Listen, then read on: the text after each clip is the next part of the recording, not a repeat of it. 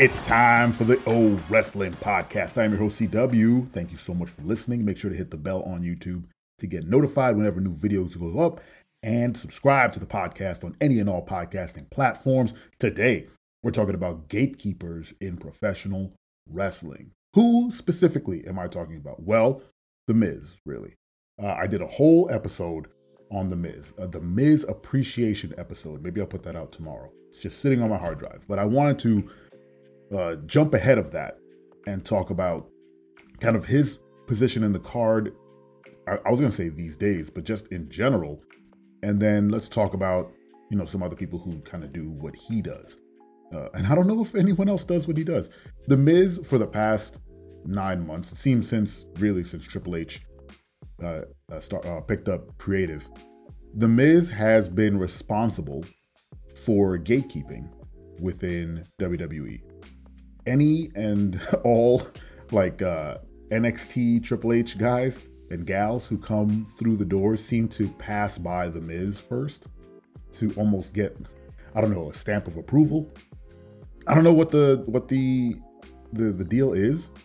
The Miz is a professional. The man is a vet now. He is he's one of the I'm sure he's one of the locker room leaders, regardless of what people might say. He's been there, almost 20 years now. He's in the trenches there. And it's strange. Like, think back to when Johnny Gargano came back, Dexter Lumis, Bronson Reed, Candice LeRae, what is that guy's name? Rick Boogs. Like, all these people, well, Rick Boogs is not new, but he's returning from a very lengthy hiatus from injury, and all these people passed through The Miz. I threw in Candice LeRae because she's attached to Johnny Gargano, and their whole Gargano, Lumis, Miz sort of dust up had her sort of on the outset, like she was kind of on the outside looking in, but they were all pretty much in the same boat. But when Rick Boogs came back, let me back up one. When Bronson Reed came back as like the hitter for The Miz in the Dexter Lumis angle, which I think we can safely and thankfully say that's over completely now, thankfully. But when he brought in Bronson Reed as like the hitman to take out Dexter Lumis, and everyone was like, whoa, he brought in Bronson Reed now. And then the week after, Bronson was like, no, I'm not with him. He paid me to come and do this, so I'm gonna go do my thing now. It was not a strange occurrence, but it was certainly like so Miz is just the guy who opens the door for, new and returning talent to kind of get a face on TV, put them in a safe space to kind of get over. Miz will always be a bad guy. Miz is not going to be a face anytime soon.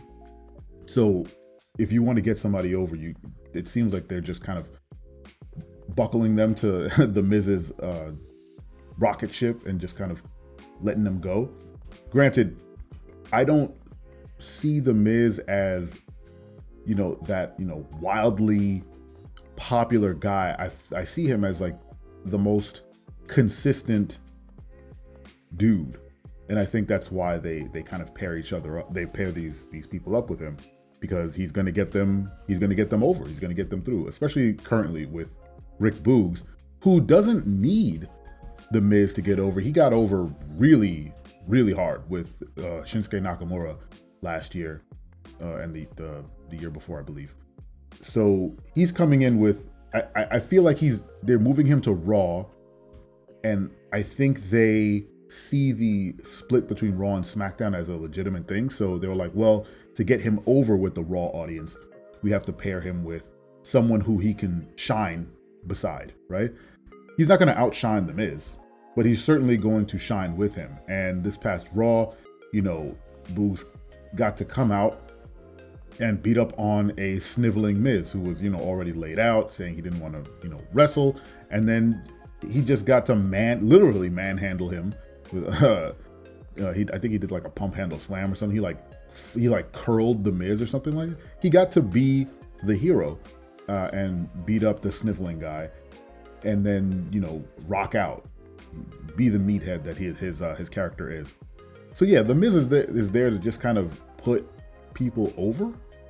It's a thankless role, and it's weird when it's such an obvious role. When you see the matrix of it all. Triple H said back, what is it, the Raw XXX, Raw 30, he said booking is hard. He said it on mic, and he's not wrong. There's only so many people you can use to kind of get over other people. And I said this on yesterday's episode. If we're in a position now where they are clearly defining like these, 5 people are jobbers, and these are, I hope they don't use that term backstage, and no disrespect to anyone, I'm just using terminology.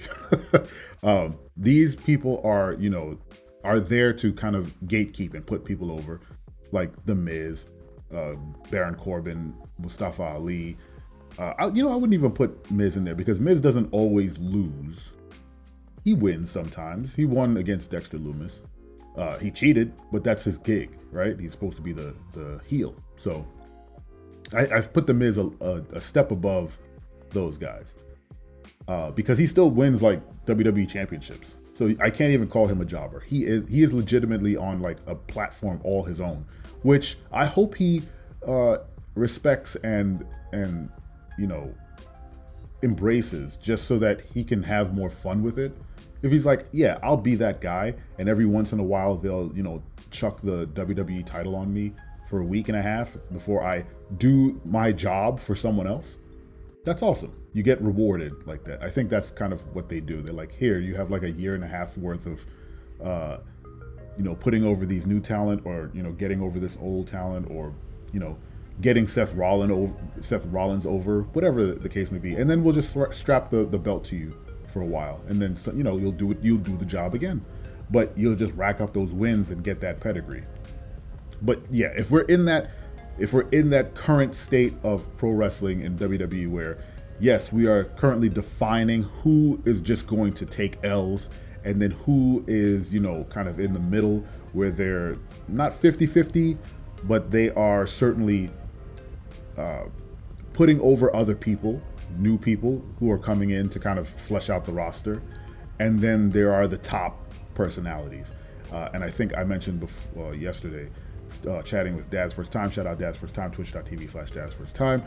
It's an old school mentality when you have that clear definition of like local talent and, people way down the card who are there to boost the win record of the people at the top. And then there's like the middle ground where they're like battling for the titles, like the Intercontinental title, back in the day, European title, all that stuff. And then there are the top guys and gals who are, always in the championship picture.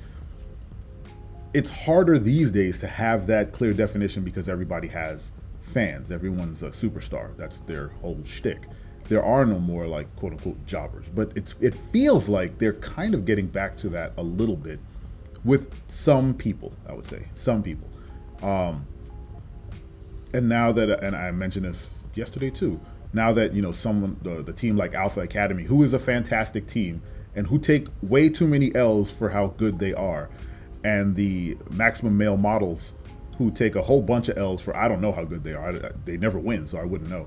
But they're pairing them up for like this comedy angle, I think. And hopefully Alpha Academy gets to take a step above those guys and get over a little bit with the Maximum Male Models, because they have, outside of their their online vignettes, I don't see them doing crazy stuff. Anyway, what do you guys think of The Miz gatekeeping, and who else is a gatekeeper in WWE or any other professional wrestling faction? Let me know.